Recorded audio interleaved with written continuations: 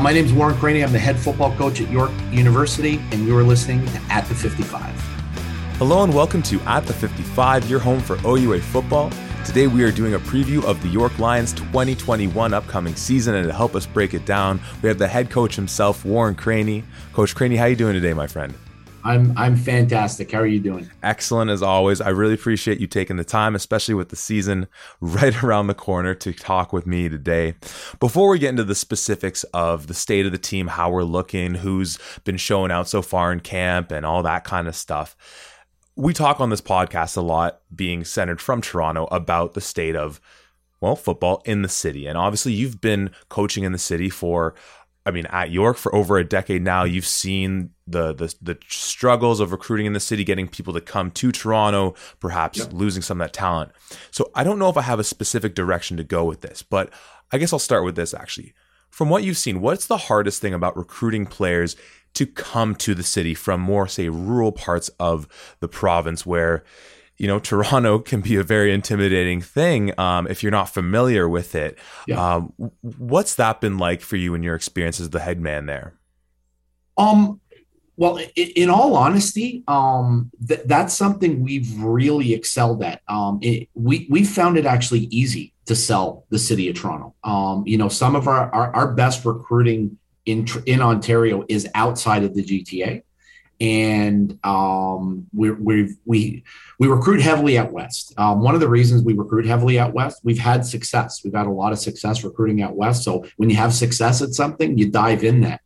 And, we have been selling the city of Toronto. Most of our recruits from Alberta, from BC, obviously we've made relationships with them. Recruiting and coaching is about building relationships, but we've really sold the city.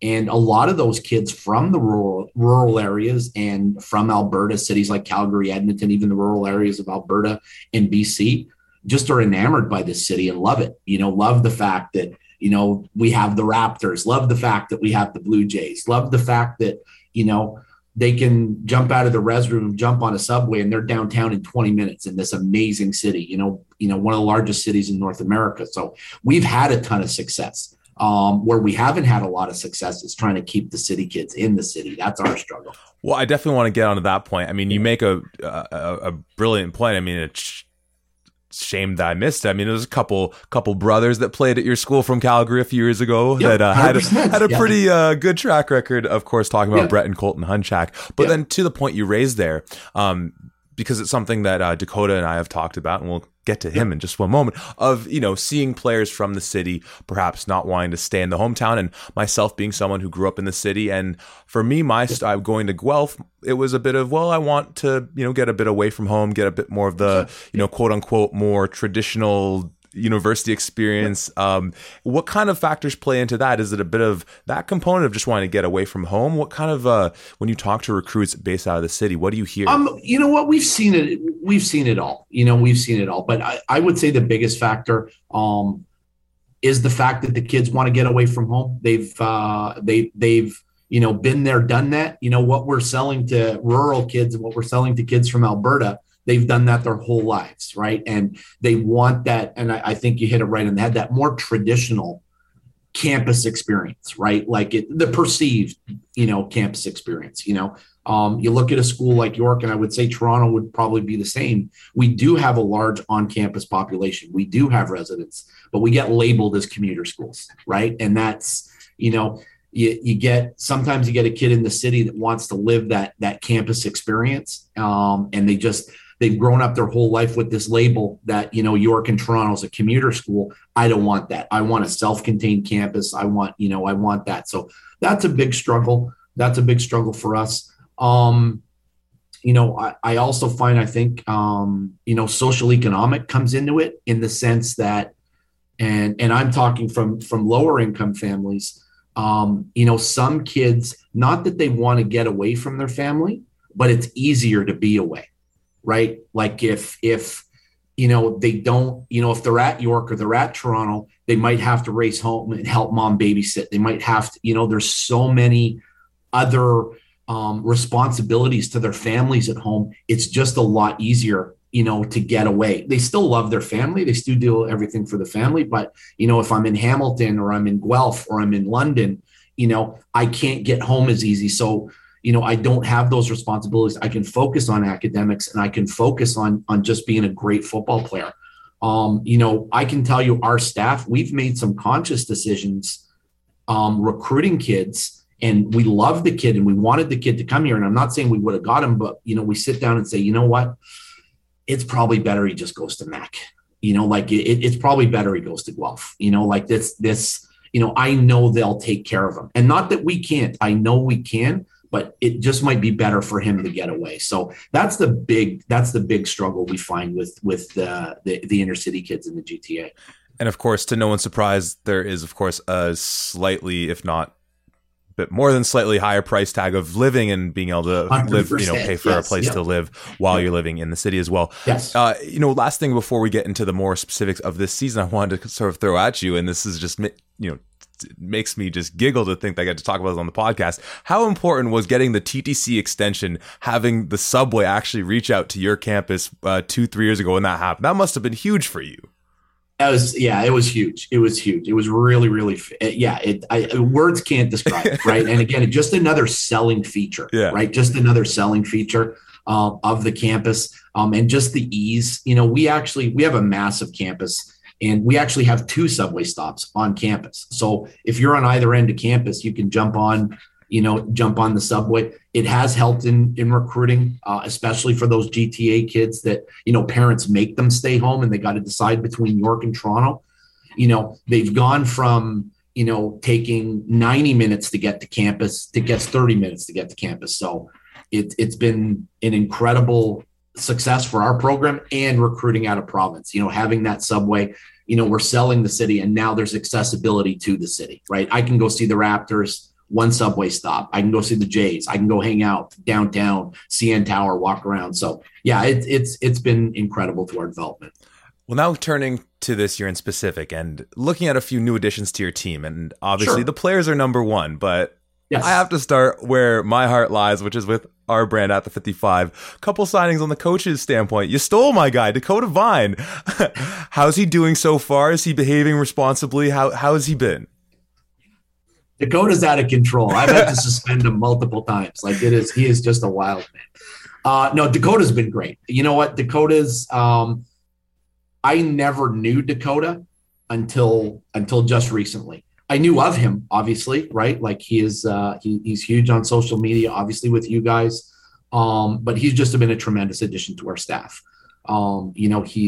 Football's important to him, and in trying to build any kind of successful staff, you want people that football is a priority to them. Obviously family first, but I always want football a close second.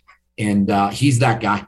He's just an absolute workhorse. He's in the office all the time. He brings great ideas.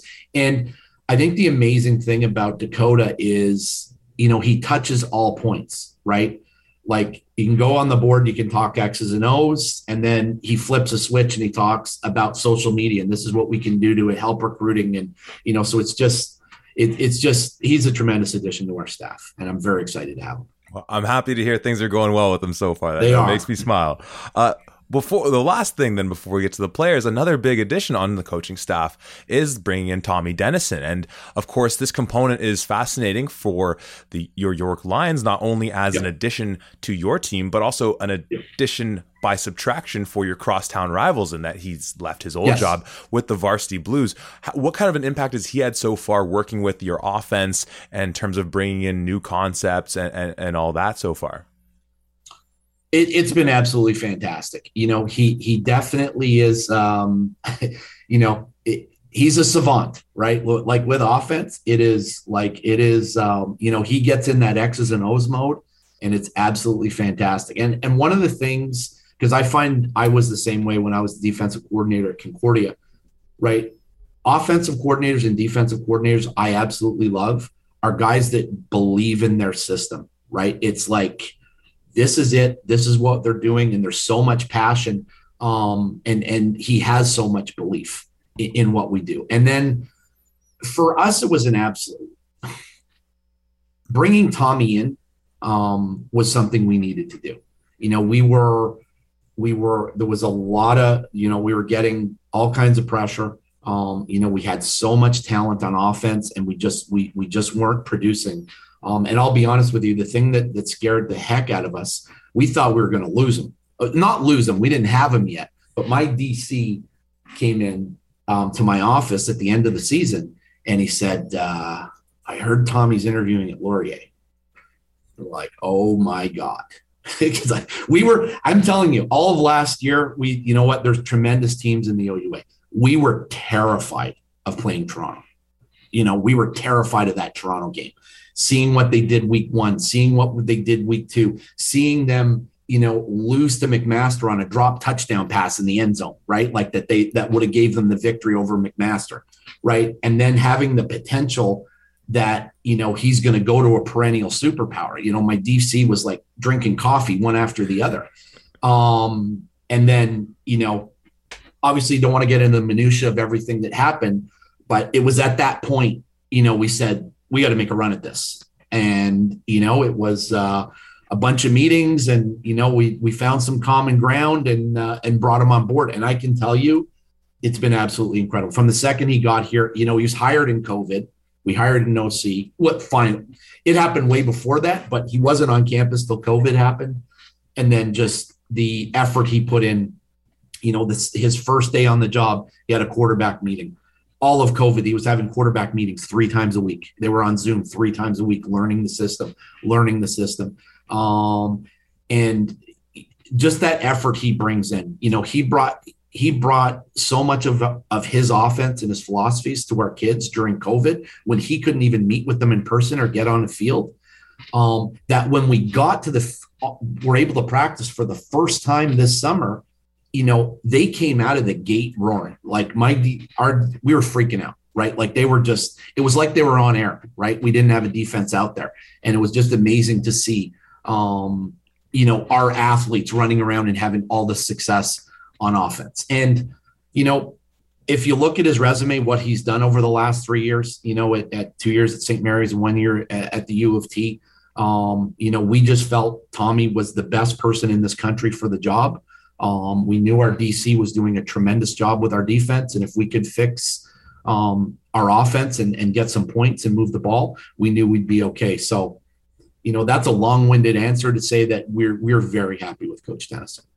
Well, I mean, you mentioned being perhaps scared going to that U of T matchup, or a bit intimidated given what they had done earlier in the year. Clearly, it worked out in your favor. And speaking of the DC on your team, I'd say he got the upper hand in that matchup because your defense kind of ran all over the offense in that one. But, obviously a few years ago. But now moving to some of the players that are going to be working in that system. And you mentioned just the talent. And I think it's something probably in all sports that we do where, we look at the record and we assume, I guess the talent's not there, whatever. Yep. Year after year, your team is putting guys into the CFL, top athletes. Your team is fully stacked with amazing young players. And so talking about some of those young players on the offensive side of the ball, because obviously the lost COVID year kind of makes it a little tricky to figure out who's back, who still has eligibility. Yep. But some of the names that we've seen in recent years, young guys like Jackson Hume, Darnell Jarrett, Retson Daly, skill position guys like that, a young guy like Avante McCoy.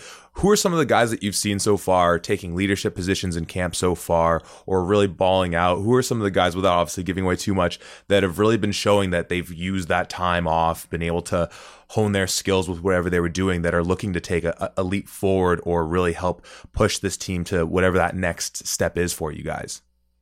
Yeah, well, listen, you obviously mentioned all of them, right? Like, and we have a senior kid in there to add to the mix in Alex Daly, who's a 5th year guy, a guy we felt should play in the CFL. Retson's older brother.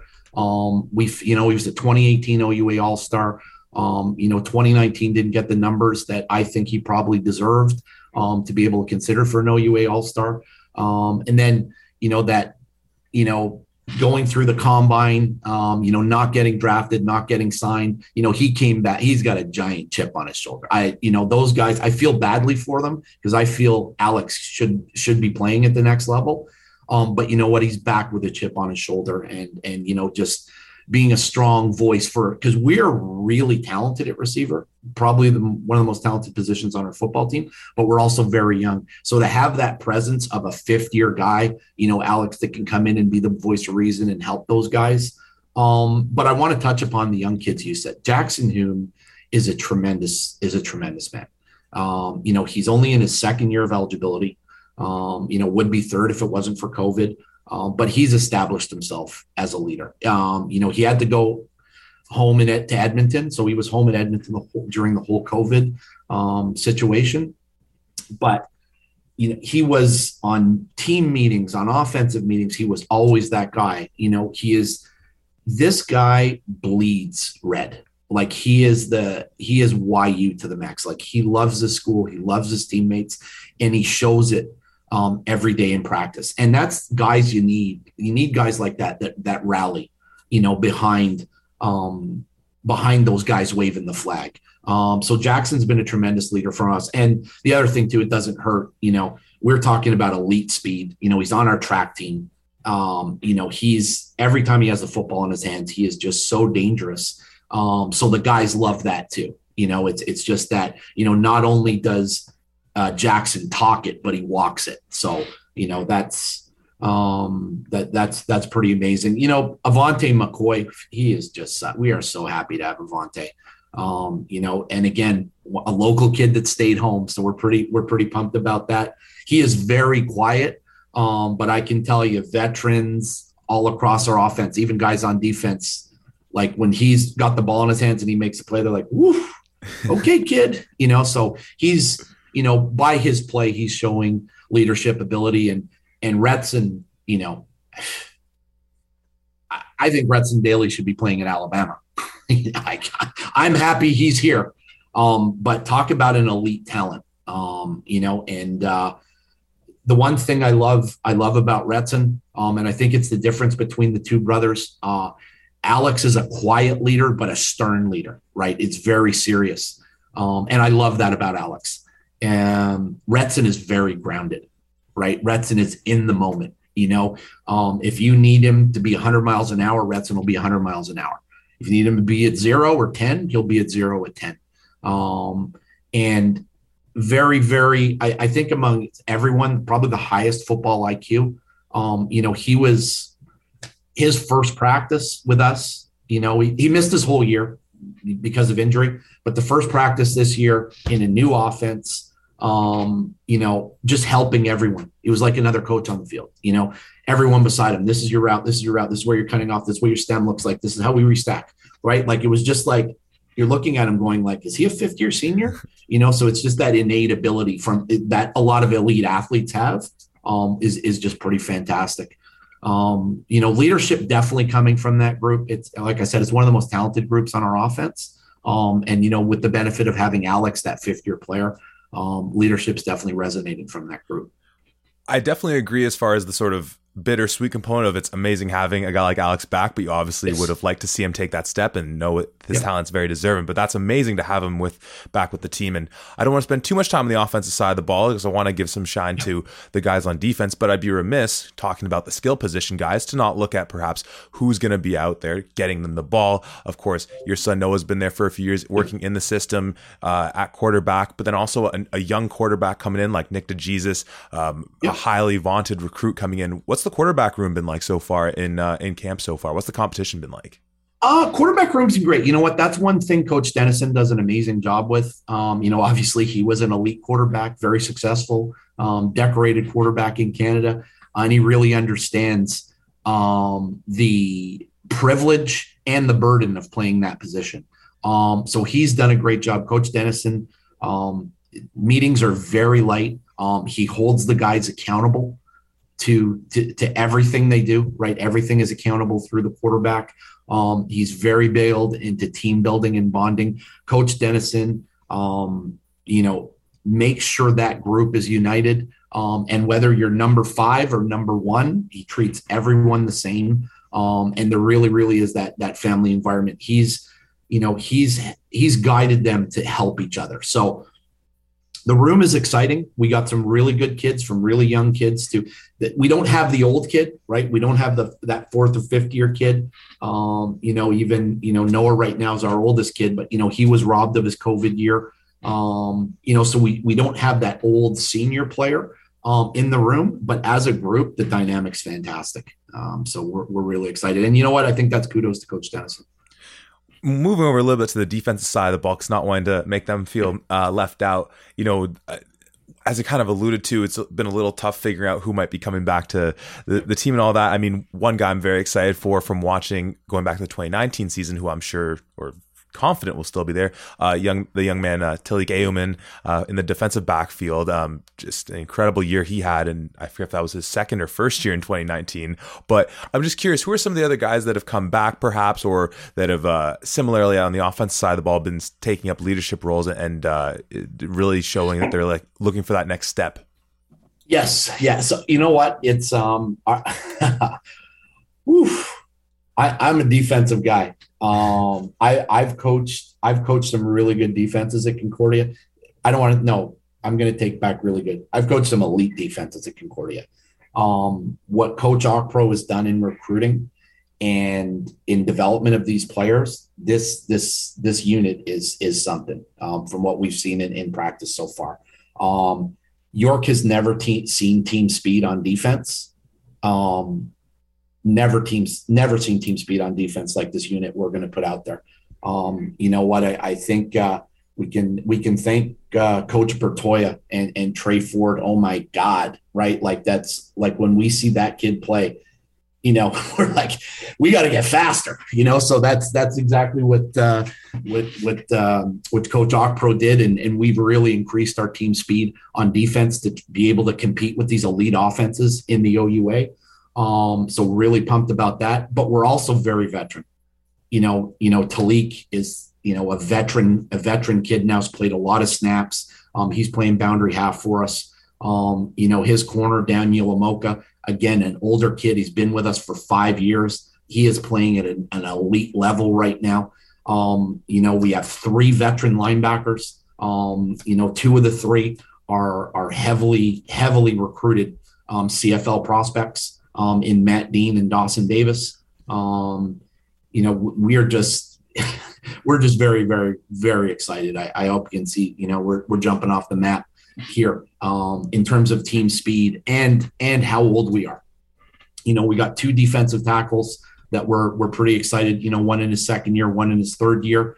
Quadwo Bowen he's playing like a man. He's that 17-year-old kid we recruited for Calgary. He's the man that we knew he was going to be. We got a veteran group. We got a 5th-year corner, Danny Legale, who's very long and very athletic. And Coach done a great job of recruiting some kids. We feel we got some really, really elite kids this year. A kid from Calgary, Mac Bannatyne, who is, was an elite player in the city in community ball and high school ball. Ricky Parsons from BC, that was a kid. I can't believe we got him out of that province, and we worked really hard. This is a kid. It's a perennial all-star in BC high school football, and has just come in and looks like he belongs with older kids. And I think one of our biggest recruit signing in 2020 was a big DN from CJEP from Champlain College, Jason Janvier Messier, who has just been dominant, just absolutely been dominant. So, we're excited to see what happens. We know, Coach Faulds has built a perennial power at Laurier, and we're just excited for the 18th and see how we stack up. We played a very tight game against them last year. Whenever it was, and just excited to get going. You get an opportunity to play one of the best football teams in Ontario with a team that you think is very good. We're just excited for the 18th right now. We all are, absolutely, Coach. And you mentioned it, Laurier starting it off in Waterloo there. Then you're home for Carleton. Then you're going to Ottawa. Then you have Toronto, Mac, and Toronto again to finish the season off. And I kind of want to end this on that note. We've already kind of talked a bit about about playing in Toronto and that component of the having U of T so close.